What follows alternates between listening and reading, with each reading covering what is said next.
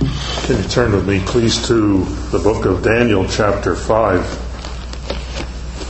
I have a few passages to read, so I hope you'll bear with me.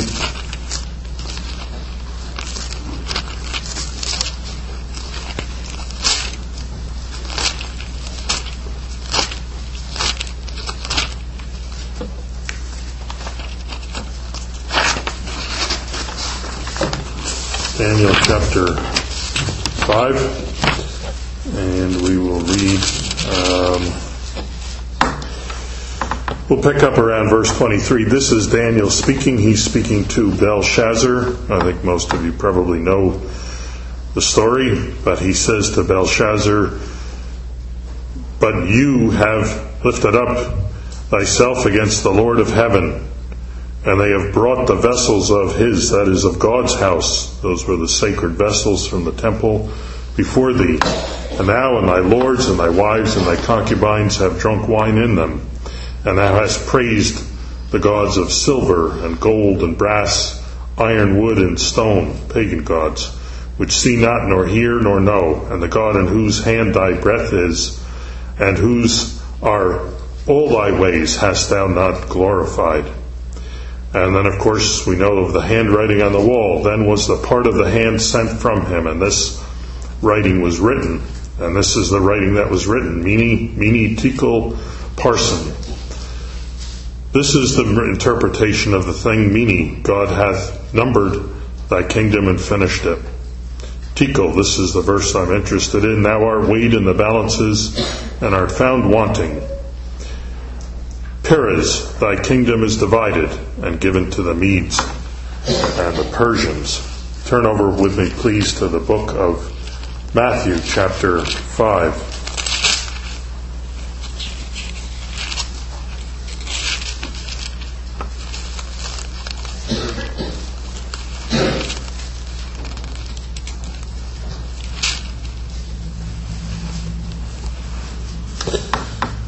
Matthew chapter 5, this is from the Sermon on the Mount, the Lord Jesus speaking, "Think not that I am come to destroy the law," Matthew 5 and 17, "or the prophets. I am not come to destroy, but to fulfill. For verily I say unto you, till heaven and earth pass, one jot or one tittle shall in no wise pass from the law, till all things be fulfilled. Whosoever therefore shall break one of the least commandments, and shall teach men so, shall be called the least in the kingdom of heaven. But whosoever shall do and teach them, the same shall be called great in the kingdom of heaven. For I say unto you, that except, or unless your righteousness shall exceed the righteousness of the scribes and Pharisees, ye shall in no case enter into the kingdom of heaven." Book of Romans, please, chapter 3.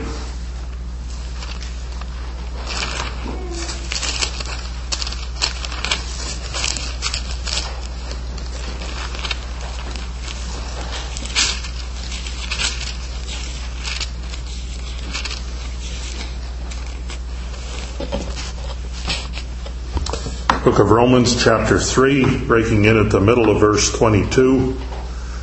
"For there is no difference," verse 23, "for all have sinned and come short of the glory of God." Back to the Gospel of John, chapter 3.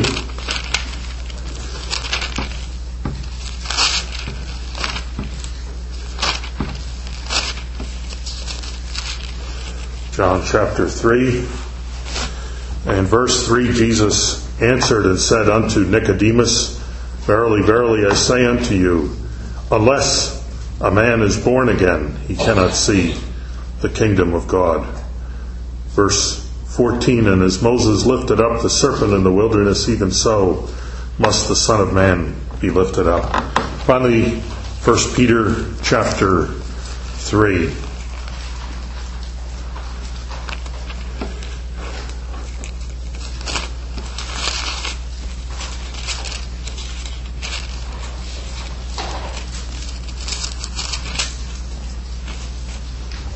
First Peter 3, verse 18, For Christ also hath once suffered for sins, the just or the righteous for the unrighteous, that he might bring us to God.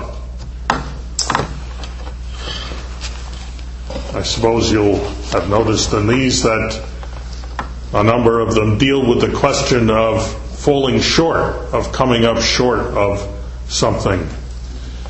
Belshazzar was a man of the Old Testament, a ruler in Babylon. Despite the terms king and father that are used there, those are honorific titles, but he was not truly a king. We can see that late in the chapter because he offers up Daniel the third place in the kingdom.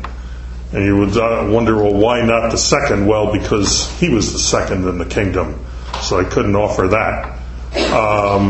Nor was he really any relation to King Nebuchadnezzar, by referring to him as a father, although he was quite a few generations earlier.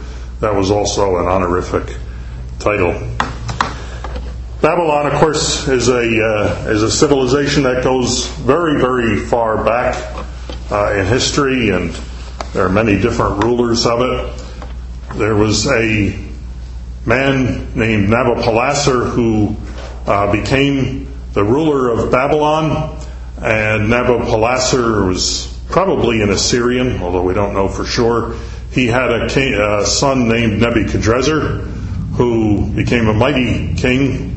And we find him, of course, in Scripture. He had a son, Evil-Marduk, and there were a few more, and then that line disappeared. And then there comes another king along the line named Nabonidus. Don't know much about him. He might have been a Median king. Nobody is really too sure. Nabonidus was the father of Belshazzar. He only spent a couple of years reigning, and then he went out into the Arabian wilderness. And there's several different stories about why that would be. One was that he went crazy. That probably is confusing him with Nebuchadnezzar, who went crazy, so that's probably not it. Another was that he was very religious, and he went out there to commune with the moon god or whatever. If you look in Wikipedia, that's the story that'll give you. I think the most likely story that I've heard is that he was looking to replace the city, because it needed to be replaced. It was in a very bad spot. It was along the Euphrates River, which is very sluggish and slow-moving and not a good place at all for a city to be. If he went south to Arabia, unfortunately, he was on the wrong side of history. The city was moved. It needed to be, but it was moved north to where it is today as the city of Baghdad along the much faster and much more navigable Tigris River. And of course, Babylon, it became a ghost town, which it remains even today. Nabonidus came back to the city to defend it against the Persians who were marching against it. We don't know where he is in this chapter. Historians think he went out to do battle against the Persians, leaving Belshazzar behind in the rear to defend the city. If so, he had a very funny way of defending it. The man certainly comes down to us in this passage here as one of history's great nitwits. The enemy was literally at the door, and he was holding a great feast. And on that feast, as you recall, there was a hand that came, a disembodied hand that came and wrote along the wall with a finger. And it wrote some words there, and Daniel was brought in to interpret the words since no one else was able to. And what we read there is part of what Daniel told Belshazzar. And he told him this in particular. He told him, "You are weighed in the balances and found wanting." Now, politics had found Belshazzar wanting, and he lost his life and his kingdom that night for that reason. But I think that God found him wanting in a very different way, because he seems to have done what none of his predecessors had ever done. He took out the sacred vessels from the temple in Jerusalem, which apparently had been simply maintained in storage over all of the years, and he took them out and he began to hold a feast with them, and not just any feast, but a pagan feast. And so he took the sacred vessels from Jerusalem and he used them to honor his pagan gods. And so that is where we find him there. And Daniel comes in, and Daniel tells him what the meaning of the words on the wall are. And one of them is this: you have been weighed in the balances and found wanting. And that night we are told Belshazzar, the king of the Chaldeans, was slain. He was weighed in the balances, but the balances found him to come very short. The Bible tells us that we will all be weighed in the balances, that in this life, for what happens in this lifetime, we will be accountable. We are told that it is appointed unto man once to die, and after this the judgment. Whatever we do in this lifetime, we will be judged for. Men and women like to think that they can simply live their life the way they want to live it, and there will be no end result of it. But the Bible is very clear that what we do with our life, that we will be weighed in the balances. But when we come over to the book of Matthew, and we read there what the Lord had to say on the Sermon on the Mount, as it's known, he also talks about being weighed in a sense. But he says, unless your righteousness is greater than the righteousness of the scribes and the Pharisees, you cannot enter into the kingdom of heaven. Now, I know that sometimes when we read through the Gospels, it seems as if the Lord has almost nothing good to say about the scribes and the Pharisees, but although some of them were clearly hypocrites, a hypocrite is just a play actor, somebody who's going through the motions to make it look good. There were many Pharisees who were very righteous, very honorable people. No doubt Nicodemus, one of the men that was a Pharisee and that we read about in John 3, was a very upright and honorable person. They were men who kept all of the law of Moses, and when they ran out of that, they made laws of their own to keep. They were very diligent, ethical, moral people, for the most part. Paul himself tells us what he was as a Pharisee. For example, when they gave, they took quite literally the notion of let not your left hand know what your right hand doing. They have, and the synagogue has down to the present day, a double-blind system of giving.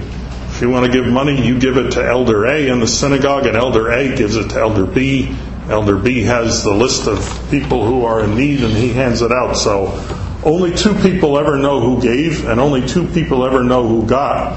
And no person on earth ever knows both who gave and who got. And that was the type of thing. I'm not suggesting that that's necessarily a good way to practice giving. I'm just saying this was the way that they practiced it. And so they were very, very particular about being moral and upright. And yet the Lord Jesus says, if there was ever a group of people that were moral and upright and ethical on earth, it was these people. And yet the Lord says of them, unless your righteousness is greater than the righteousness of the scribes and the Pharisees, you cannot enter into the kingdom of heaven. But we come over to the book of Romans, and we find a balance, and now it's up one more from what the Lord Jesus had said. We might have looked at what the Lord said in the Sermon on the Mount and wondered, well, who then can be saved? And we might have wondered, are there any such people who exceed the righteousness of the scribes and the Pharisees? But any question that we might have had is dispelled by the apostle as he writes, for all have sinned and come short of the glory of God. So now we're given the ultimate facts on the balances. Whose balance tips? Where does the balance tip? Where does the balance tip in my favor? And Paul says it never does. It never tips in your favor. It's always against you, no matter what you may do. Now, Paul doesn't say for all are evil. And he doesn't say for all are wicked, and he doesn't say for all are great sinners, but he says all have sinned and come short. There is not a person for whom the possibility of their righteousness taking them to heaven is real. It cannot be. And so he says, for all have sinned and come short. But when we come back then to the Gospel of John, the Lord, then Jesus, then ups it once more from what Paul has said. Paul said there's nothing you can do in yourself. There's no way you can possibly reach that level by yourself. But the Lord takes it one step further, and he says you must be born again. In other words, not only can you not reach it by anything you're doing, but your whole life is not capable of meeting God's demands. And so you must have a new life. And it's only through a new life, through being born again, that a person can achieve the righteousness that's needed to enter heaven. And we would ask the question then, how is it possible to have this righteousness? And he tells us in verse 14 of John chapter 3, the means by which that righteousness can be obtained. He tells us that as the Son of Man as Moses lifted up the serpent in the wilderness, so must the Son of Man be lifted up. You'll remember that story from the Old Testament about how they were dying from the serpent's bites, and Moses made a serpent and put it on a pole, high on a pole that could be seen from around the camp. And when a person who was dying looked upon the serpent, they were healed from the sin that was from the illness that was going to take away their life. And so he says, even as the serpent was lifted on a pole, so must the Son of Man be lifted up. And what he's referring to, of course, is Calvary, where the Lord Jesus Christ was lifted up on a cross, and where he suffered and died. And it is through a look to Christ on Calvary that the sinner can at last obtain the righteousness that God requires. And we find that when we came to 1 Peter chapter 3 and verse 18. For Christ also hath suffered once for sin, the righteous for the unrighteous. Now you see what has happened to the balance. When my righteousness was put on there, it never could balance it. It would always came up short. But if my righteousness is taken off the balance, and the righteousness of Christ is put on it, oh, then all the difference is made. Because you see, his righteousness crashes the balance to the floor. Because it's more than sufficient to take away all sin. The righteousness that Christ obtained for us when he died on Calvary is enough to save any sinner, whether it be a sinner with few sins or it be the wickedest of sinners. The righteousness of Christ. When my righteousness is taken away, my righteousness, we are told, can never get me to heaven. So now you ask the question, who has a greater righteousness than the righteousness of the scribes and the Pharisees? Well, the answer is anyone who has come to Calvary and who has trusted Christ has a greater righteousness than the scribes and the Pharisees, because they have not their own righteousness, but the righteousness of Christ. That is what we obtain when we look in faith to the one who is on the tree, when we look at the one who died on Calvary, when we look at the one who suffered there. For a look at him, the sinner can have the righteousness of Christ as his own, simply by putting his faith in Christ. And my righteousness, which could never save me and never give me any hope, is taken away. And the righteousness of Christ is given to me. And God will accept the righteousness of the Son of God who died on Calvary. He'll never accept mine. It would never be enough. And he'll never accept yours. But the righteousness of the Son of God who died on Calvary is sufficient to save anyone that's in this meeting tonight. So we would hope that there would be somebody here tonight that would look to the one who died on Calvary, just as the Lord Jesus told Nicodemus so long ago of a one who was lifted up. There was a man lifted up, the Son of God, lifted up at Calvary, lifted up to obtain righteousness for you and me. We are lost in our sins, but He has died for us to take away our sins. And so all of the things that we could never get to on our own are ours through the finished work of the Lord Jesus. Shall we pray?